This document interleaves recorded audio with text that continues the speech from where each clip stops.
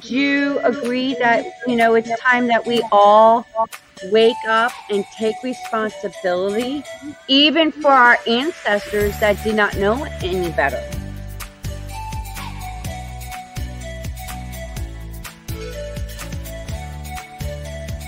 Been waiting patiently to have this kind of conversation.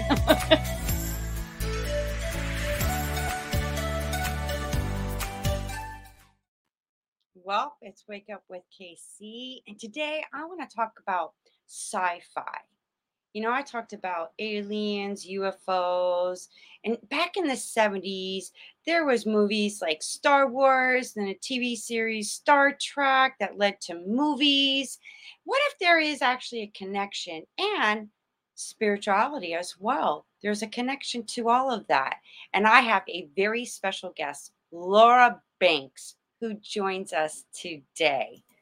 Laura, welcome to the show. It's so great to be here. It is so great to talk about that.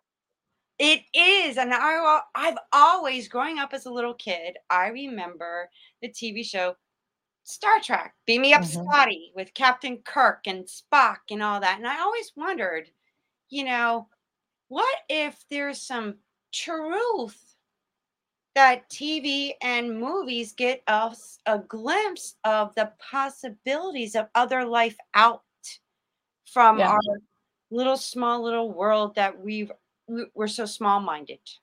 Yes. Thinking. Yeah. Well, I believe Gene Roddenberry, the creator of Star Trek, was visionary. He was one of the first TV producers to allow a Black woman, Nichelle Nichols, to be a main character. He brought in an Asian character with George Takei. He brought in a Russian character with Walter Koenig. And that in itself was really sci-fi at that time, right? And what is science fiction? What is the universe? What are the planets? What are they all doing, singing, saying to us? Really, it's about what if it's universeness? What if, like, each nationality we have almost represents its own planet? We're either in harmony, like as an astrologer, I look at harmony and trines, or we're squaring each other. We're squared off to like box.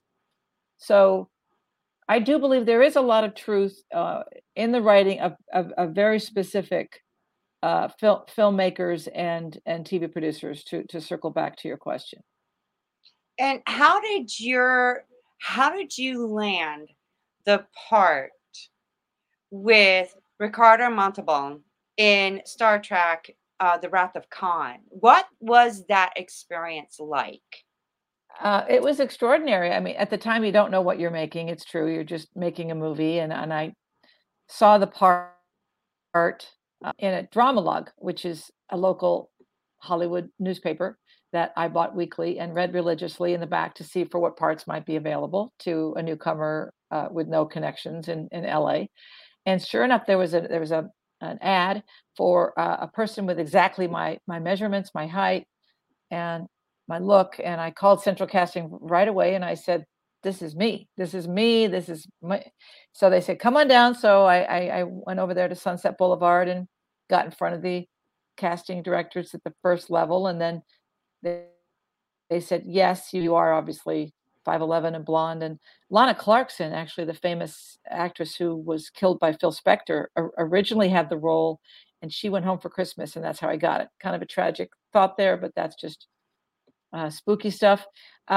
Went then to Paramount Pictures, met Nick Meyer, the director, and a couple of other people, and talked for a while, and they said yes to me. And they said, all right, you're going to wardrobe. So I went right to wardrobe and worked for a month at Paramount on the film. A lot of extras at the beginning, and it kept getting narrowed down to it was just me navigating the ship, and a lot of the fight sequence you will see in Star Trek II, The Wrath of Khan. And every time that camera was on and rolling, I was in it. I was an actress, and I don't think the other players were that as engaged. I think I had the right look for Nick, and I had the right acting chops to get front and center like that and get on the box cover. And really, it's this picture of me that went around the world that many people would be familiar with, that I have signed many an autograph for. So that is how I got the role. And is Ricardo just like he is behind scenes, he just seemed so, sophisticated, wise, his whole demeanor and personality. It is that like what he's like offset off, behind the scenes? Very much a gentleman, very old school, Spanish, of course, born in Mexico, but of Spanish heritage, and that just gives off this what I call sprezzatura, which is Italian for charisma. Mhm. Shatner has it, Montalban has it. Some of these other actors I've worked with, Sean Young, she has it. A lot of big personalities have this undefinable vibe coming off their bodies. Jack Nicholson has it, and Montalban would give me his seat when I needed it, and here he had a back injury incident as a matinee idol many years ago, and still would let me sit in his director's chair. And sometimes I would take it and not think, here's this guy in pain, and he didn't ever ask me to get up. Uh, just very ingratiating. Didn't get that he was a movie star. I'll never forget working with Ricardo, and it's interesting that I was put next to him as his kin because I am a quarter Spanish. So my mother's maiden name was Alcina. So I don't know if they saw a little bit of the Spanish blood in me to put me next to him, but I think many will tell you that they believe that Montalban as Khan is one of the greatest villains of all time. Wow. And Mhm. you've been not only in that, but you've also played, a scientist. You also played a warrior. You know You my career, Kimberly. you're many. I believe there's like many aspects in, what we'd like to experience, or a part of us that has been there before in a past life. And then we come in and we play the part again, but in a different era, a different time period. Like a shell of it, actually, is how I see it, Kimberly. Exactly. Many lives, many masters, right? I mean, I can get esoteric on this with you, and I think I can go Oh, deep here, please right? do. So, yes, I have a 12th house sun. So, and I have a Jupiter 12th house, Pluto 12th house, all conjunct the ascendant. So, this makes my past lives very present in this lifetime. And it's been a disconnect for me in this lifetime. I channel a lot of my energies toward Archangel Michael, and I bring him in often because I do need guidance, because I work on a subliminal level a lot and I see and hear things that other people don't, and I think you understand. And Yes. so it throws you off from day to day. So in this lifetime, I led an army into battle in a movie in the Philippines, okay? And there's a question, in a past lifetime, I was a warrior. Okay, I was born in the sign of the warrior in this lifetime, a very masculine sign of Aries. Mars driven. So while I didn't do it for real, but there was this shadow piece that needed to enact it in this lifetime in front of a camera. Now, was I eaten by a monster in past lifetimes? I don't know. But in my second movie, I was eaten by a monster, so I don't know if I have in past lifetimes been eaten by a monster. Um, so I've done so many things, right? It's hard for me to keep track, and I'm in kind of a stall mode now. I mean, just to not pretend for a minute that I've got it figured out, like moving into what's next is like moving through kind of mud, right now. Like, how do we self-express in this time of so much repression and so much fear and anxiety? I turn off the TV set, right? But Hmm. what's next? Is it another book for me or for anyone listening? Is it another movie? So yes, there was Wheels of Fire, my first film, where I was a woman headhunter leading post-apocalyptic world into truth and with the true believers, and just this whole crazy Hmm. movie.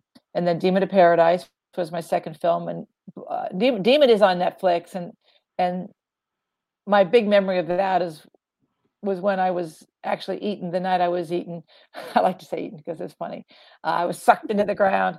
I Yeah. remember putting on the mascara for my close-up, and I'm like, "Oh, gee, Fay Ray went through this," thinking of all the famous actresses that have been eaten by other monsters and taken in by giant gorillas and things, and What? uh, then I was scared because I had to do my own stunt, which is to jump back into this hole with a mattress in it, high tech production there.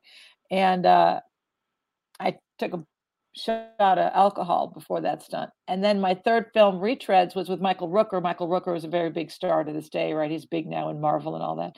And I had top billing in that feature. He had fourth billing, which is amazing. But Michael Rooker, before that, he was in Henry of a Portrait of a Serial Killer, which is a big movie. But Michael and I worked together on Retreads, where I was kidnapped indeed for my secrets as a physicist, and comedy, Charlie Sheen's brother, Estevan, he was in it. Good times had by all in Retreads, and like that. And during this acting career that sounds amazing with the experience that you've had, when did you discover that spiritual essence of you in the process of all that? I started when I was about 5, so it started before any kind of really. I had a small career as far as a window, but and then I went into nutrition and helping people through Dr. Pressman Association. We focused on radio programming and broadcasting and product development because I felt that was my calling. In fact, in previous lifetimes, I had gotten a reading in my teens that I had helped the medicine man of a tribe powder down herbs and get them to people. And the minute I had a conversation with Alan Pressman on the phone, I knew my molecularly changed, that my responsibility was to this man and to getting his message out there with his 17 books and 5 textbooks and broadcasts in New York City and celebrity practice, just everything Pressman and I were about. That kind of derailed my acting, quote unquote, but that's okay, because that was my karmic proposal in this lifetime. I started understanding about spirit when my mother taught me about astrology when I was 5 years old. And she taught me that I had a grandparent who was born with a veil. Are you familiar with the veil concept? Vaguely. Extra piece of skin on the forehead. You're born with an extra piece of skin right here that's to protect the third eye, is the conversation around that. Mm-hmm. I know I was always extremely sensitive, always the artist. To this day, I have to be by myself a lot to recharge and to kind of survive. So, I think spiritual people are like in the Minority Report, the kind of people that just tremble with knowledge a lot of the time. We're like these jellyfish out of shells, kind of taking it all in, and we always have to be protecting ourselves with the white light and things. But my mother was an astrologer. Very well. Right, I can see that in you. Always freaking out. No. My brother Robert, he passed away at a very early age, committed suicide, and that was a very hard lesson for me. Before that, he had schizophrenia. Mental illness is so real in this country, more than ever. Anxiety, depression, bipolar plagues us as a culture. And when he and I knew the moment so I started having these psychic experiences, Kimberly, where I left my body, like the moment Robert died. Well, the day before, I told my mom he's going to die. So I knew he was going to die, which was enough already in that moment. And sure enough, he did die. And I left my body, I car as far as I could to where the accident was. And then the moment he died, I know 100% I left my body. And I went to him and I felt myself lift with him. So I guess he wanted some presence, or maybe I wanted it. It's a good question. Who wanted it, right? Have you ever spoken to other guests that leave their body to be with a loved one as they're passing? That to me was pretty cool.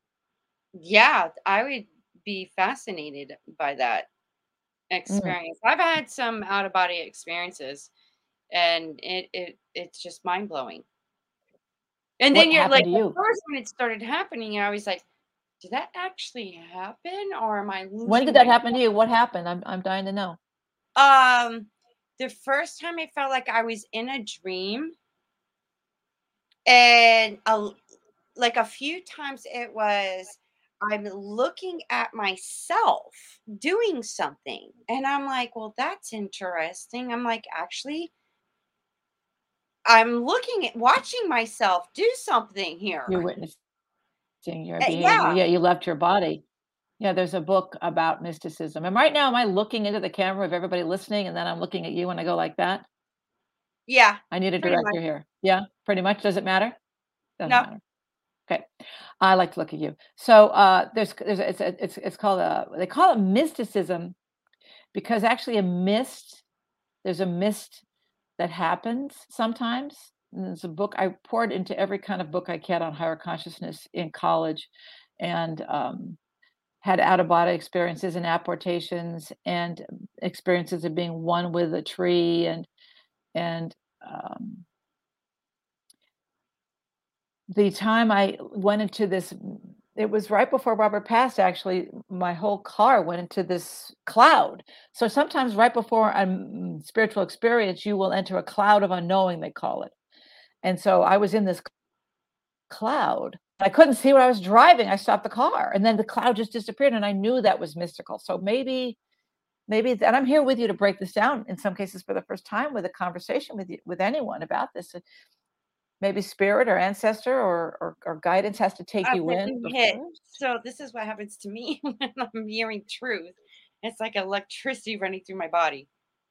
It's Yeah, fascinating. right. It is. Woo! And so then, you go through this cloud of unknowing. This is maybe angels crowding in, or it's some sort of an entity of goodness. Because when you Our source. die, I think you do head toward good. I think there is a good that happens. I don't understand going toward a bad. You can't go toward a bad, right? So you're moving toward, maybe you could die. So you get into this cloud, and then the cloud popped, and then I drove to a hotel, and I got out of my car, and I walked into a restaurant. This is moments before Robert died. And I popped out of my body, and I saw myself walking around the restaurant until this guy comes over and goes, "You okay? You need to sit down." And they sat me down, and I popped back into my body. And what was that? Another time I flew with someone Alan. Alan and I literally woke up the next day next to each other. We went, did we just, what just? And sure enough, we both go, flew together? Those are What's fascinating. that? What's that? We flew. One time I was in an elevator, and in my dream, I'm in an elevator, and it was like I felt something come, like I was coming out of my body, and all of a sudden, all these pictures and movies were going so fast, and I was telling it, like whoever, I was like, "Can you slow down? I can't get all this." And then, boom! It was like a thrust went, like I slammed Yes, something to my yes. body. That's what I described it, kind of a, Uh-huh. you had to enter something. And I woke Wow. up going, and it was like when I'm half Were asleep, you in half danger? awake. Were No, you in it danger in was that just moment? so much data I was getting. What were you doing at the time? Did that just come in out of nowhere? I was in my bed. I was like half asleep, half awake, just about to like wake Ah, up. Twilight, lucid. You were lucid. Well, certainly, there is something to be said for that state of consciousness in that theta state. That if we can get ourselves there on a regular basis, stuff does surface, stuff does come to us. I just finished producing a subliminal program that we can listen to at night to call in money and love. And I've been in a situation to wanting to produce that for 10 years. And everything comes from the subconscious, right? So if we can reprogram that subconscious mind, things will start to come to us very, very quickly. We can play with time. And the reason I ask you why you were in danger is because usually, like the one time I had that frame per frame experience you're talking about, is when I was in a car crash almost dying. I've almost died I've died 3 times in movies and almost died probably, I'd say, a few times in this lifetime. Once was a really bad car crash in Lawrence, Kansas, where I was going to school. And I did see my life flash before me frame per frame. Frame per frame per frame per frame per frame per frame per frame. And what do they say? Like, before you die, you've got to pack your bag. You've got to see everything that happened. And if you see a loved one or an elderly person and their eyes are rolling in their head, don't disturb them. I even had a priest in the hospital tell me that once. I said, "Oh, I want to talk to my mother." He goes, "Oh, no, she's sorting it out." So why do you think we need to sort out our lives before we move on, Kimberly? I don't have an answer. I'm genuinely wondering what you think. Well, I don't think it's that concept or perspective, honestly. I want to When hear what yours is. Well, you know what? Oh my God, this is so fascinating. I love talking about this stuff. Okay, so I actually have conversations with my higher self, and I ask, hey, I've heard about this.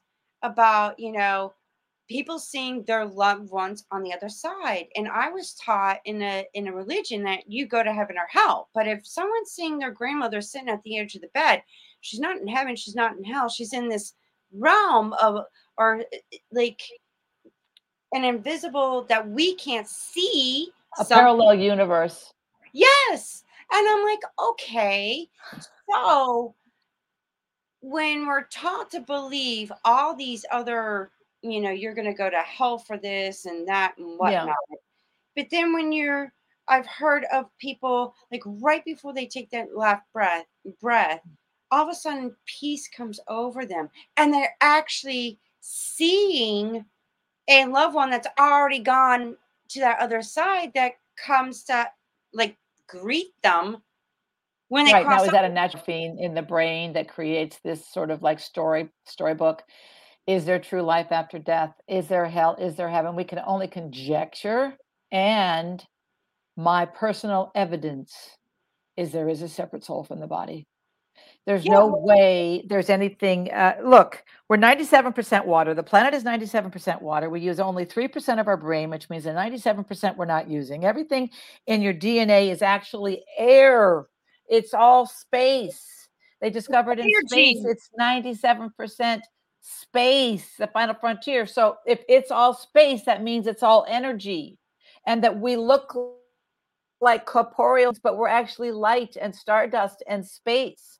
So we're moving around in this universe with these other people, and we're basing it on how much money do you have in the bank, and who are you married to, and where do you live, and what's your dog look like? When in fact, we're living these multiple lives, and it's just crazy, isn't it? It's almost like a survival. Why don't we just live with this consciousness? I know that at one time we did. Yes, but then man created religion. Religion. Yes. To suppress, control, manipulate, have power.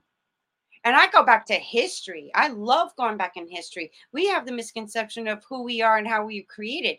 We're taught that Adam and Eve were the first male and female.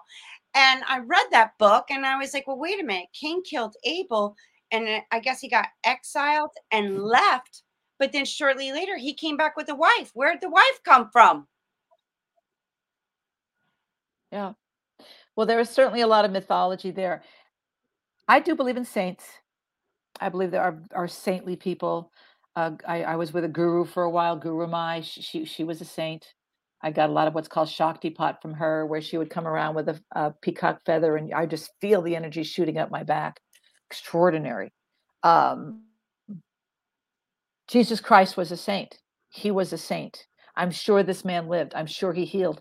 At another time, alchemy, air used to be in a different way. Like I had this, I went into a sweat lodge once in this course I took called Warrior Camp and Wizard Camp, which is this great course if you could take it with a company called Peak Potentials. I hope they're still producing this course.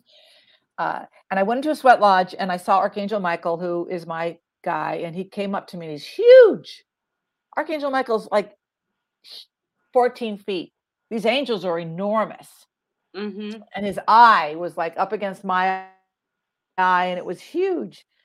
And he wanted me to kind of be fun with him and play with him and make him laugh. Like the angel wanted some entertainment for me to get what I wanted right out of my angel. And so we had that moment. And then we came out of the sweat lodge and we were one with nature. It's like when you take psychedelics. It's like what's between our brain and nature? Nothing. But we so separate from nature and religion. So there are saints, right? There are saints. I kind of digress here. They're just labeled as saints, but they were masters. They were teachers. So at one point, Jesus Christ and others could take, the sky was alchemical, that we had energies in the atmosphere that we could pull a piece of air and heal the elder. Like this was a vision I had in the sweat lodge. Getting back to that, was I saw all my ancestors going back 7 generations, Native American. They were all around a fire warming themselves. And they brought the elders to the center of the circle to heal them the most. And just the circle itself was healing the elders.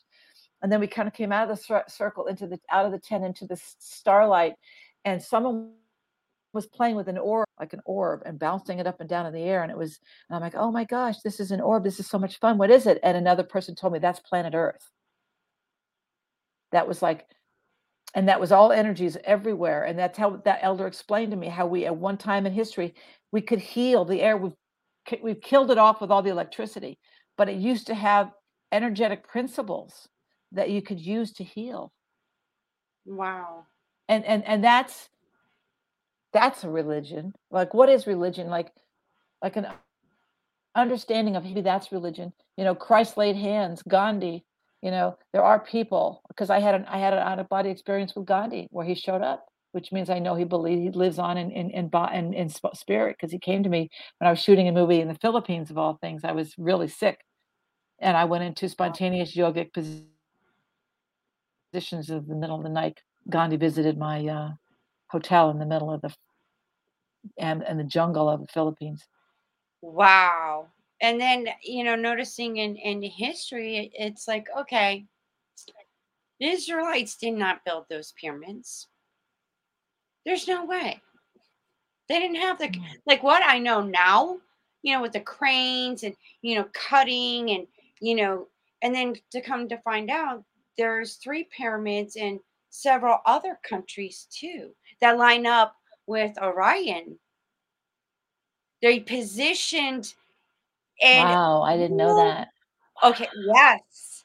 And it's fascinating because I'm like, okay, Yes, they Teotihuacan. Yeah.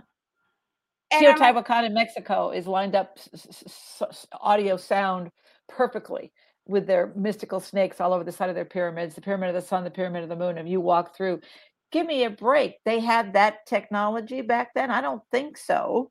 So they well, were channeling UFOs, God, ancestors, they sorcery, knew about energy. mathematics. Who was the first writing? What was the first language? The Sumerian writing on the cuneiform, the tablets and whatnot. That's when everything started and created. So if that's the case, then who told them that? How did they come up with that? They had guidance from a highly evolved being. Then you get geometry. They So got, what's happening now? What's happening now, Kimberly? Are we in any guidance at all? What do you see happening now? oh my gosh, a huge major shift. Okay, with the Aquarian, well, certainly astrologically, we're in the age of Aquarius finally, because Jupiter and Saturn just went to Aquarius, which is super good, and the planets were in the exact same spot as the Spanish epidemic, the Spanish flu in 1918, as they were when COVID happened. Same planets. And here's one thing that I keep telling my audience when I started this podcast. I'm like, limited beliefs, mental programmings, even emotional energetic traumas is what's keeping us prisoners from opening up our conscious to get to that level. If we're constantly living in the past, those energies, now think about this, we're the woman, we bring life into this earth. So whatever we're experiencing, so is the baby experiencing that energy, that emotion, that trauma gets That passed explains my down. problem. My mother was miserable. But then I question, well, I was in my mother's womb, she was in her mother's womb. How far does this go back Yeah. from the I want to beginning? say that in this lifetime, it goes back 7 generations, that impactful dream that I've not had since. It's important, these kind of shows. I'm so glad you're doing this show. Oh, thank And you. it's so important now to the Zennials and the Millennials for them to understand this as well, because, they've embraced astrology like never before. And if you want more, I am at stargalnetwork.com. That's my website, And it's in the stargalnetwork.com. so And they it's in the notes. And then zodiacmagicpodcast.com is my show where we go and look at the transits every week. So, it's just so important for the young people who are struggling so much with depression, to allow themselves these kind of journeys into the unknown and to let themselves explore and maybe get yourself to college and then open up a bunch of crazy books you find in the library by people like P.D. Ouspensky and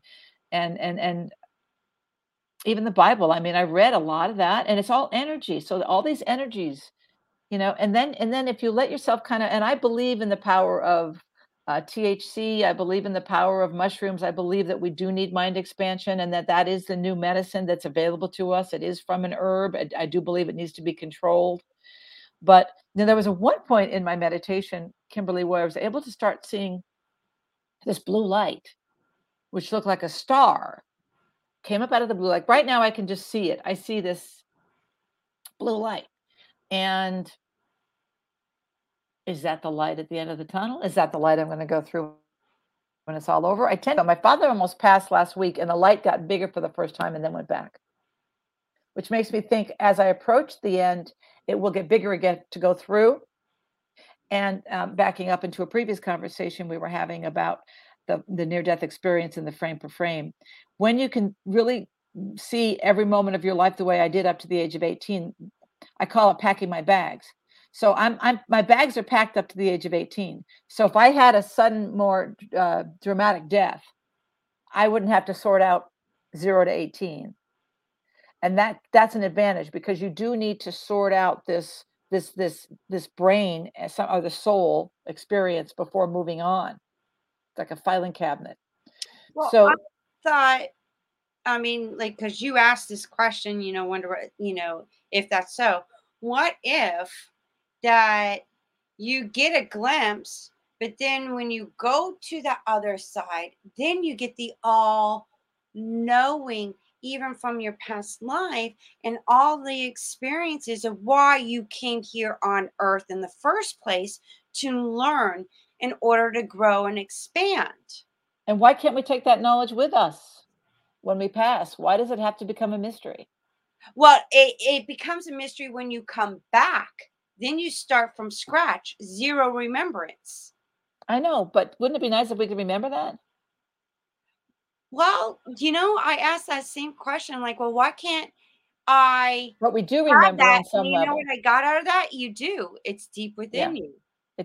I see it in the chart. It's the nodes, it's the Chiron, it's where your deepest piercing. I call it a piercing. So the most compassionate people have been hurt the most. Mm-hmm.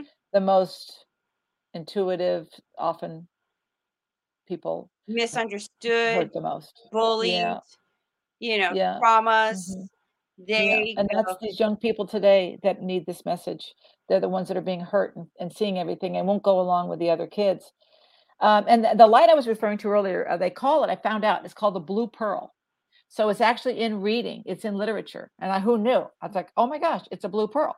And apparently you have to do a lot of meditation traditionally to get to this blue pearl. But it's so important that we find the part of ourselves that's comfortable in this conversation in this new generation and generations to come, because this is where we can recreate our past lives, where we become more comfortable with our past lives, where you look at your astrology chart, where you tune into Kimberly and you learn, wow, that's why I love gardening, because in a past life, maybe I had an entire castle. It's food, it's feast. And I'm naturally, when I touch something, and nature is a teacher and a link through. One time I was on campus at University of Kansas, and I literally became one with the tree. I was completely not on any psychedelics, unfortunately, having a real moment with life. And there I was, and I could feel the sap going in and out of the tree. I could feel the tree breathing. And when you have that kind of experience, it's like riding a bike. I don't think now when I look at a tree, like in wizard camp, they taught us that you're not just looking at nature, it's looking at you. Yeah, I It's have looking at you. conversations out loud.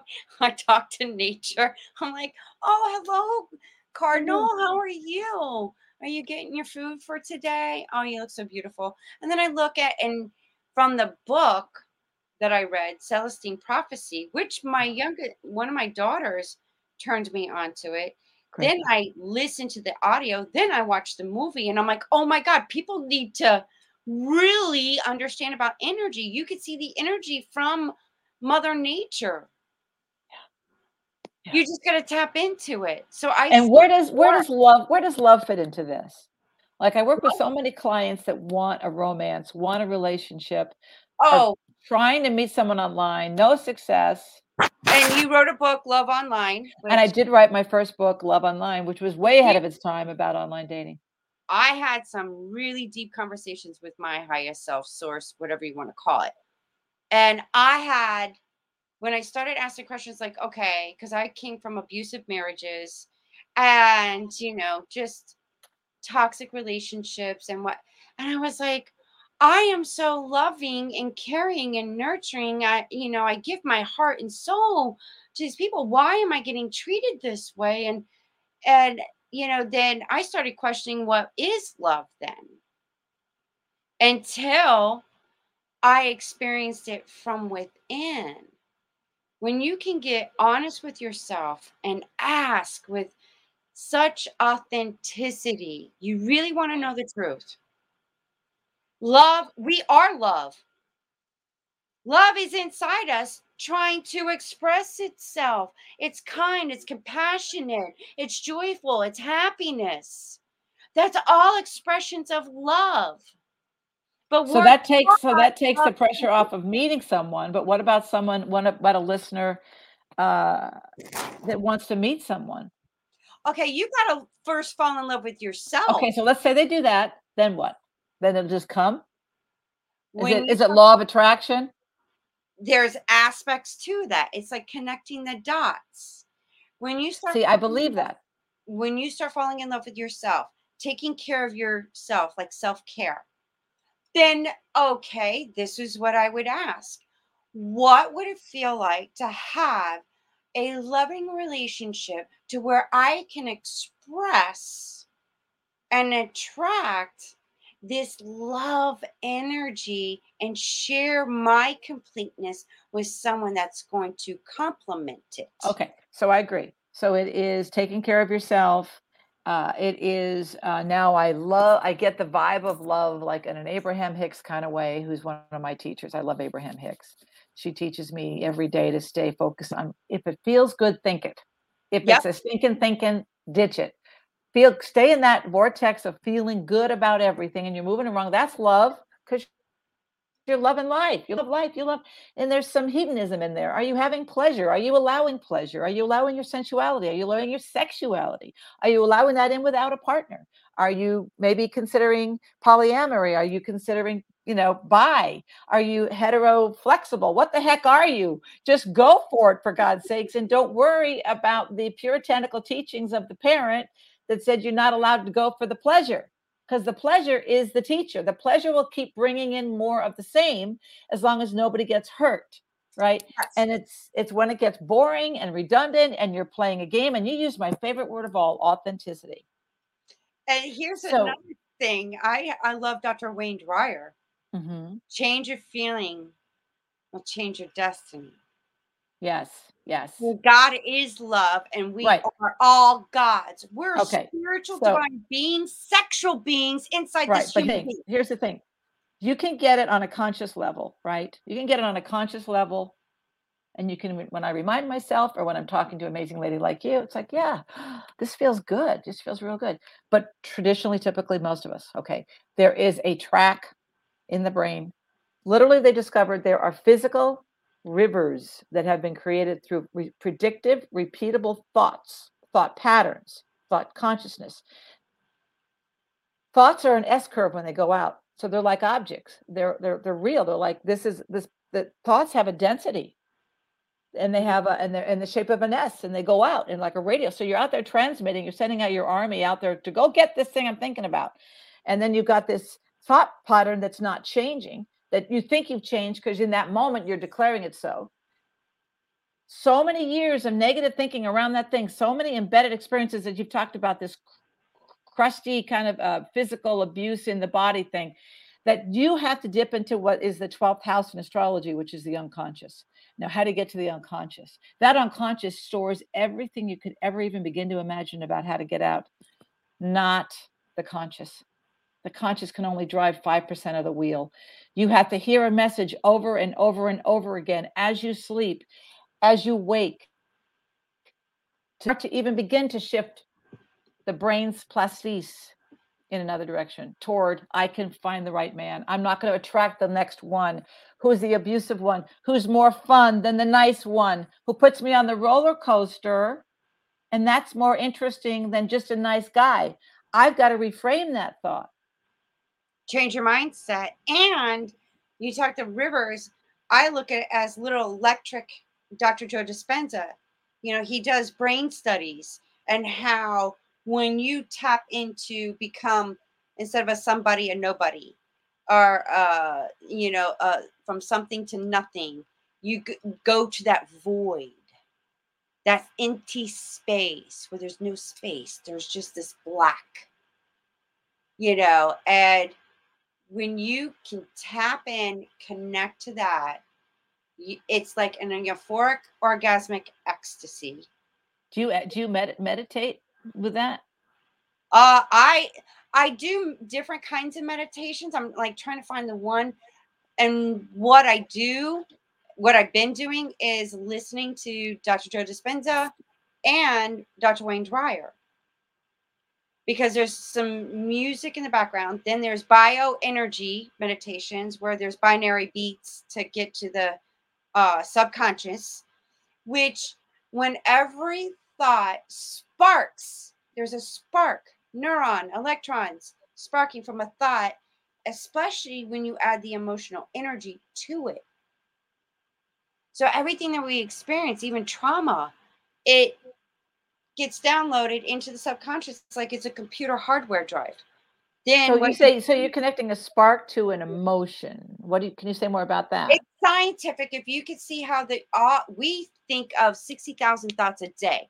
There's these little sparks going that are lighting up from all our thoughts. I got to get Doug Stephan on your show. He would love this, my co-host from Zodiac Magic.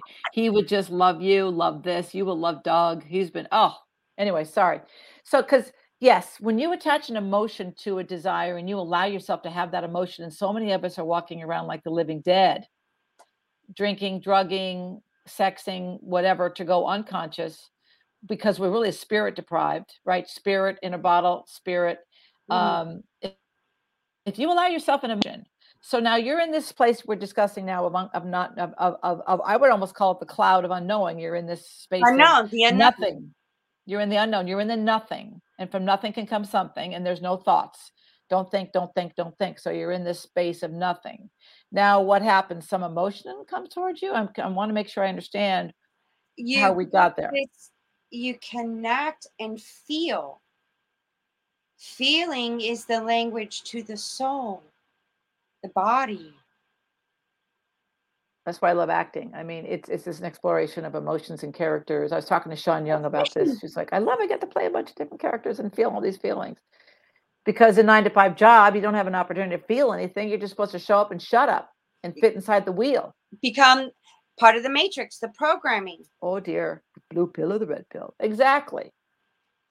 So when you're in touch with them and a desire, and so many of us have given up on desires because we've decided we can't have it. We're in resignation about the relationship that would make us happy. We're in resignation that we could have a breakthrough financially. Again, I just coming back to, we've got to reprogram our unconscious thinking, and it's not easy. Or the subconscious, but it is. Unconscious. It's and then growing up, because I'm from the 80s, and it was like, go to school, get good grades, get a good job. Right. That's now I want to go back to something. I'm sorry, I keep coming back to this. So how long do you meditate when you meditate? It's between 30 and 45 minutes. And you're listening to a particular program of any kind? I actually, like every morning, I'm like you mentioned, let's talk. And I'm actually, when I meditate, my eyes are open and I'm just like, oh my God, you're so beautiful. Look at the trees. Oh my God, look at the lizard going to get his breakfast. Oh my God, this is amazing. I feel, and I'm like, look at all the abundance. Very here. Carlos Castaneda. And I'm like, I am abundance. I'm connected to this. I am God expressing itself through me and this beautiful place. I'm like getting my energy up, just looking at everything again for the first time, falling in love with my experience that I'm right here, right now having when I get up in the morning and I have a cup of coffee and I have a cigarette. I'm like, wow, this is fucking gorgeous. I have a little beer. No, I'm kidding. This is home. This is a probiotic kombucha, whatever. Kombucha. Yeah. I like my THC. I really think it's time we're honest. We're honest with what lights and floats, our boats and boats. So, I'm a highly creative person. I'm highly self-expressed. I've never been married, no children, child-free by choice. My life has been about painting, acting, drawing, comedy writing, stand-up comedy, improv comedy, movies, books, writing. And even though I've had a limited success, I could say I've had more than most, and I can say I went for my dream in spite of my success or lack thereof. And there was a write-up I saw about me on the internet once where, Laura Banks had the great first break of Star Trek II and discovered by Roger Corman, and she should be further along. And well, certainly karma will play a part in that, because when you look at my chart, when I pursue fame, it causes me pain. What that tells me is it's not like I won't pursue it, but it will cause me pain. And so now I'm less attached. Like I said, I started working with Pressman in 1985 and bringing the message of health and nutrition. And I cry when I think about it, because that was more important to me than going on and becoming whatever else I could have done, even though it looked pretty promising. But I'm not done, right? We're never done, but we can look back and have regrets. I think if you don't have some regrets, you're nuts. There's something where you go, well, wish I could have done that different. I think there's some truth in that. Not like you stay in the suffering. It's like suffering. Don't stay in the suffering. Feel the suffering and let it go. It's not like you can't feel it, right? People are afraid to feel because they'll get stuck there. You won't get stuck there. Feel it. Yes, right? because when you feel it, like they call it triggers. Being an intuitive transmedium coach, and I channel ancient civilization that We're going to have you on Zodiac Magic. We will have you on the show. I will have Mary reach out to you. This Laura, is amazing. I channel in another language that I've never in my life heard. And you know what started it? I started Native American. I recognized the Native American, but then all of a sudden something shifted, like a vortex opened up, and it was right during the most intense, amazing, beautiful orgasm with my current partner. Wait a minute. Hold on. So you were having sex. Uh-huh. And you had a spiritual awakening, which is tantric, really? Yeah. Tantric in nature. It was the most euphoric orgasm. I want that. I want that. I want that. But I just happened to have an orgasm, and then all of a sudden, this spirit channeled, and I was speaking a language that he's never heard. I heard, like I was hearing, but I was out. Like they came in at that time. I was into my orgasm, because I can have my orgasms last 10-15 minutes long. God bless you. Wow. I'll have what she's having. My goodness gracious. Where can we get this? Let's put that in a bottle. 10 to 15 minutes of orgasm, ladies and gentlemen. Yes. I would think I might spontaneously combust like a drummer from Spinal Tap or something. You're serious as well. You're serious. See, because I'm all about the sex. I highly believe that sex is a great thing. It's pornographic now, which is unfortunate, because us poor ladies can't compete with what's going on in pornography. But if you just take it from even the work of Deepak Chopra, he will tell you that true awareness, consciousness, one in spirit, is the moment you're having sex. Mm-hmm. Oh, trust me. After experiencing that, I'm like, religion's got it all fucking wrong. What were you saying in this other language? I don't. 10-minute orgasm. I have to start recording it, and I have a spiritual mentor that now she could translate, and I have a video recording of us, and I'm awake, and then it's like I come in, or they come in, I go out, and I come back too. It was weird, but I was like, holy shit. Who am I talking? And I could feel masculine energy, feminine energy. But you don't. But what was but you don't know what was said. She interpreted bits and pieces. She goes, their information is coming so fast. Okay. Because their frequencies are very higher than the human frequency, and it gets intense for me, because I'll take that frequency, that vibration. It's like I'm having a seizure, but I'm not. And I'll take it to the limit to where I can't take it no more, just for them to. I want to know what is the message that you have to help humanity, help to help us beings. So Well, I guess the message is the experience in itself. So I'm here kind of wanting to hear what the linear message was, when in fact the message is that a woman can have a 10-minute orgasm. that's that's the message, don't you think? you know what? I was on top of him, and I was I just, see. whoa! Well, I've also been exploring nudism. There's really? something about clothing, not that I've done it, I've tried it. I'm not going to say, more than once, but it is an extremely interesting thing. There may be an energetic to nature and nudity. I haven't put it together yet, but that's another episode.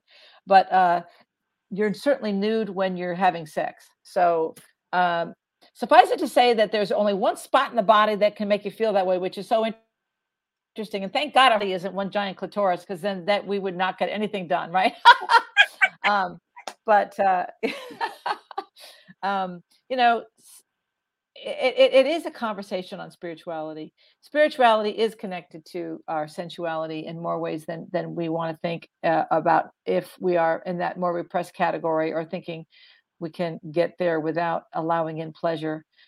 But it's so important to allow ourselves to enjoy these meditations, to enjoy these kind of shows, to laugh, to share, to know that it's really about having fun, and it's not getting it linear in a linear way. I Right. was a minute ago. Like it's just this. She just had this orgasm, and then she spoke a language, and maybe just the moment you were a transponder and you were sending out a signal, like in Star Trek, to the universe, and some other. So I bet what I'm picking up right now is you were communicating with beings on another planet. Yep. Yes. Yes. Oh, I'm getting hit. Woo! Yeah.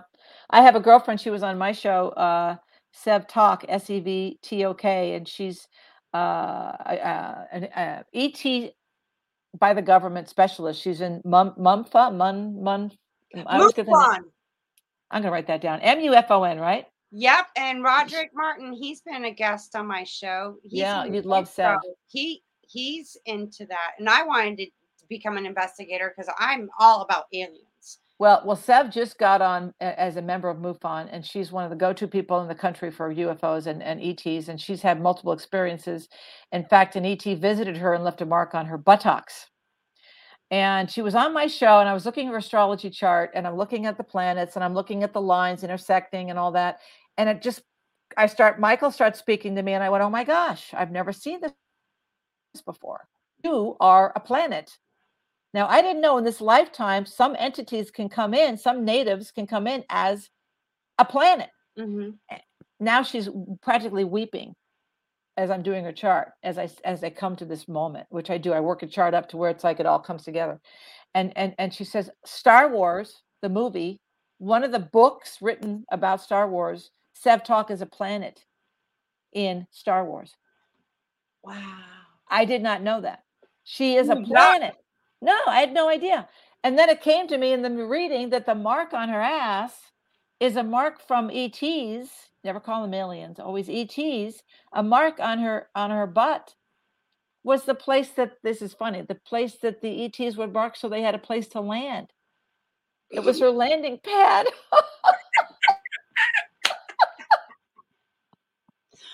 And that's the end of my story. Well, the thing about it is, I read a good book. Oh my gosh, the Conversations with God. I hope. Yeah, no, I'm kidding. Conversations with God. And God's like, I'm neither. This guy is just frustrated. This is how this dialogue goes. He's frustrated with his life, relationships, his career, and he starts journaling. Journaling, so important. And he's like, if you're such a God, why am I suffering? Da da da da. I mean, he's venting. And yeah. When the pen pauses, and it saves my life. Journaling every day. I'm starting to get back into it. I can't meditate like you can, but I can journal like a crazy person. And I've decided that's my meditation, because it all comes out. And I think when I'm writing, I'm disconnecting from the thought, because they've discovered that when you write it down, you can see it better. It's clear. It's separate from you when it's in writing. And it's part of the manifesting process. When you Right. write it down, it's like legit. So I interrupted you then. So you were talking about somebody else, though. Yes, but then he goes, the pen stops, and he couldn't move it, and all of a sudden he hears his voice, and he's like, "Well, are you gonna sit there and complain, or do you want to know the truth?" You And he's can't like, handle the truth. "Yeah," and he's like, "Okay." He goes, "Well, then how?" And reading this book, I read it 4 times already, and I listen to the audio every now and then just to refresh my memory. And I'm like, "Damn, I'm having the same conversations. Like he's having the same conversations that I had with you, you know?" Yeah. And Yeah. part of the chapters that I was reading, he's like, "I'm neither male or female. I'm neither white, red, black. I am just it.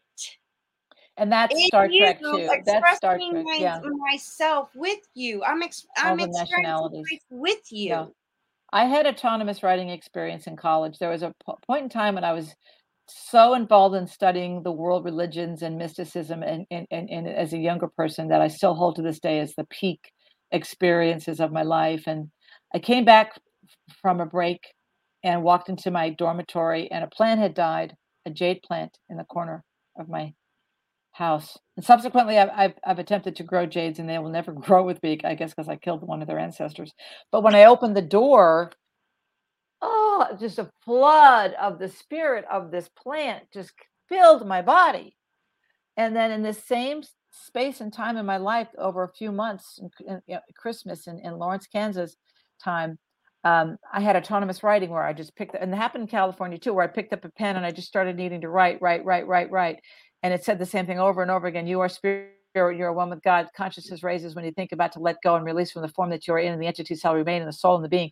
And that was amazing. And then I had an apportation where I saw a $10 bill in my mind. I went, okay, hi, $10 bill. And then I got up and I walked to the living room, and there was a book, opened up the book, and it was in the book. That's an apportation. That means I somehow, and there was Bhavudi, Sai Baba with Bhavudi, which was an ash that he would create. Another thing that would happen, I was trying to cram in all my spirit stories before we go, but another time a woman was an old friend from college, and I was in New York City where I was living, and I was in Times Square. When I get the calling, if I'm doing something, I'll just start going in another direction. And it's a disconnect. I'd be like, oh, why am I, this isn't me. What are we doing now? I'm like, now I'm talking to somebody, and I'm not really talking. It's a feeling. Okay, turn in here. Go into this restaurant. So I went into a restaurant in Times Square. All right, go into the bathroom. All right, I go in the bathroom. Comes out of the stall, a girl. She says, Laura was my friend from elementary school. She said, Laura, I'm having a nervous breakdown. I'm having a psychotic break. I need to get back to Kansas City.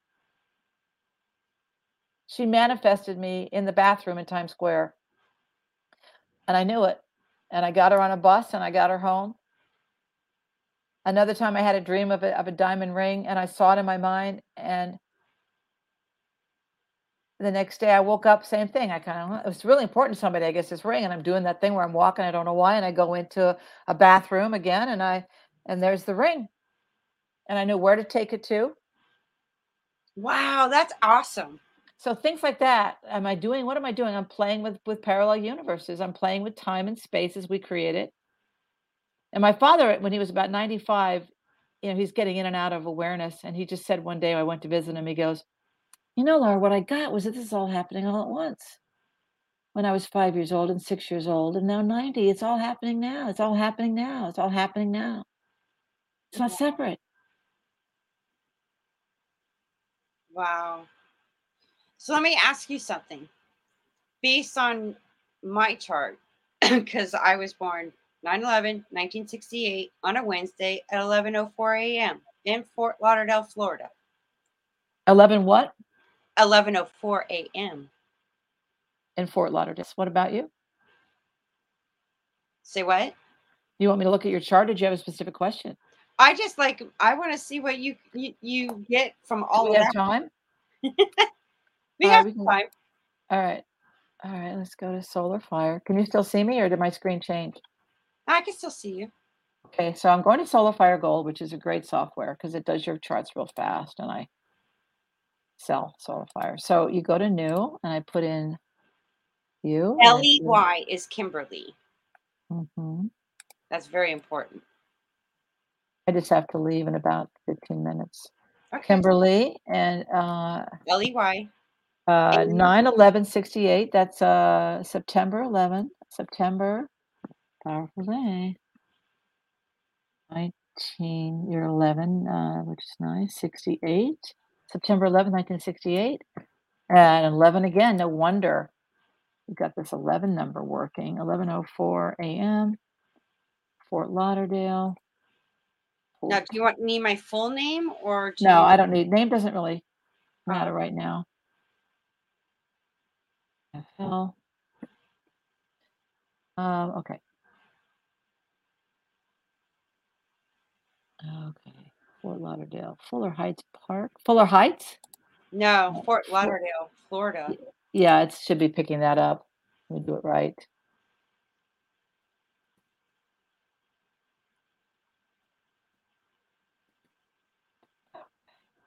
Country, state. Wednesday.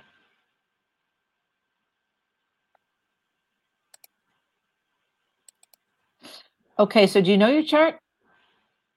Not really. I had a picture of something. I had it on my app, and it just looked like Chinese to me. I'm like, what the hell does all this mean? Like, I have no idea.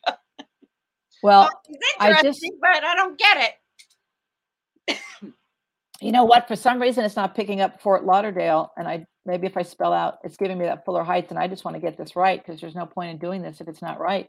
Of course, you are a Virgo, so that makes you very, very. The major obstacle in this lifetime, the sun is in a detriment position in the sign Virgo as the sun position, only because there's a little bit of a stress on the body, physical health. You want to be very careful that you do everything healthy wise to manage your health, and because there's a nervous energy in a typical Virgo, which just exhausts them because they see every outcome as what could be, would be, and they stay in their heads a lot. So you're doing everything right to be in that higher consciousness and rising above that Virgo tendency because you're a 4-planet Virgo. So your Sun, Jupiter,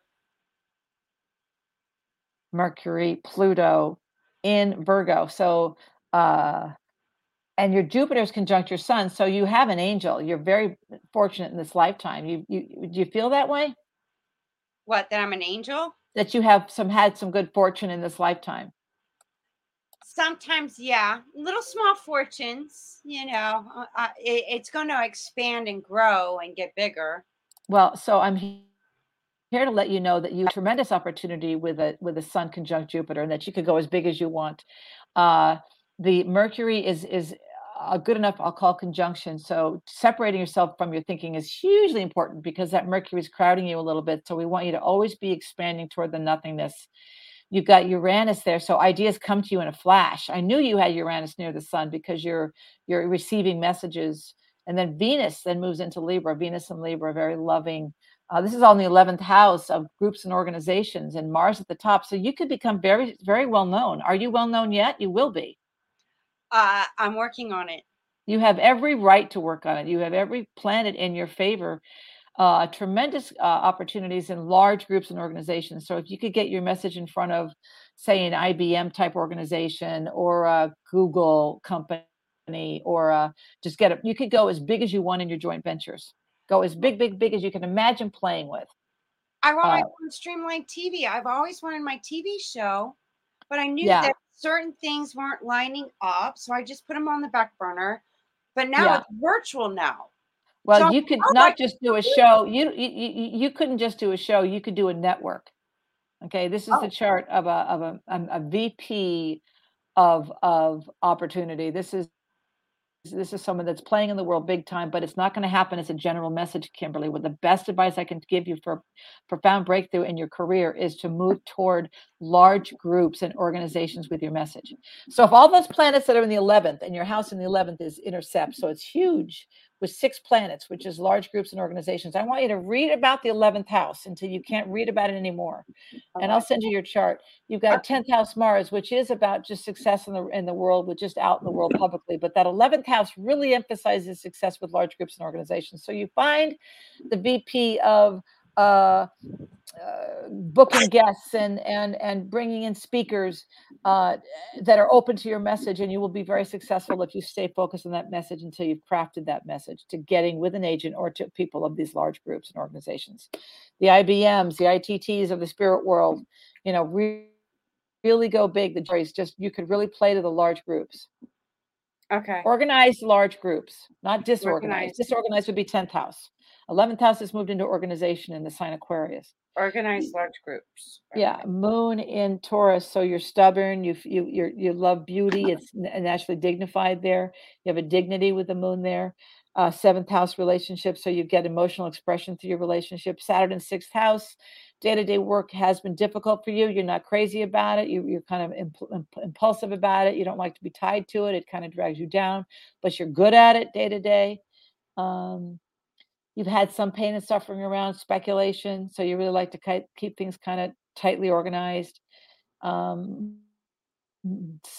so you're very, sexual, sensual, in the world of intense feelings. You get bored by small talk. So a Virgo sun, moon, Taurus, very buttoned down, but that Scorpio will have nothing to do with being buttoned down and just bust you wide open. But in a way, people are going to be able to trust your message because you've put in your homework. That Virgo is due diligent and understanding. They're practical, and that moon in Taurus is practical, and that Scorpio rising. So there's two parts of your personality. There's that button down presentation, and there's a wild woman. Oh yeah. And Neptune and Scorpio in the first house. So your identity is strongly based in this understanding of Neptunian experiences and philosophies. And I could go on and on, but that's what we got for today. And we were talking about sex earlier, and our sexuality and our sensuality. I've even explored swinging, and yes, it's I love it. Yes. Tell me why. I love it. Why? Because it doesn't matter what gender, what color, it's tapping in. And I have a feeling that I'm doing it for healing aspects of helping people heal whatever they're able to and ready to heal, and they don't even know it. What if we're just monkeys? What if we're just monkeys and we totally love the freshness and the newness and the being someone loving us in a way and someone admiring us in a new way? And it's not all up to your partner. And poly, I believe, is in many ways the answer. And I believe that will be the future. Yeah. That will be the younger generation that will have It's having open relationships. You could still be, with a partner, but you explore and expand. Amen, sister. And on that note, I got to go to a hairdresser. Oh, good. Enjoy your. This has been a great conversation. I don't want to be late for a hairdresser. Well, you look gorgeous as ever.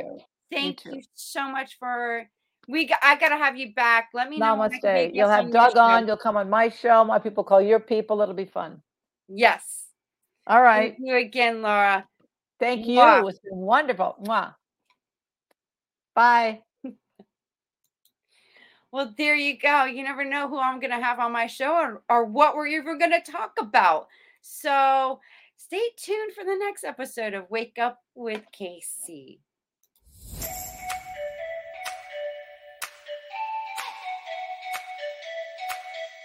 Do you agree that, it's time that we all wake up and take responsibility, even for our ancestors that did not know any better?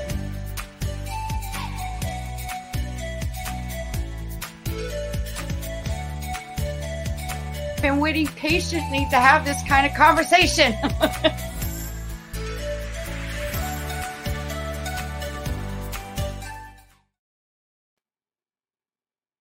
Whoops. Hi, I'm still here.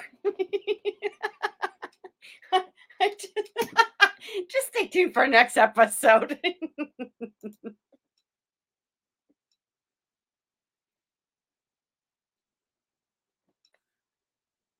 Have an awesome week, a day.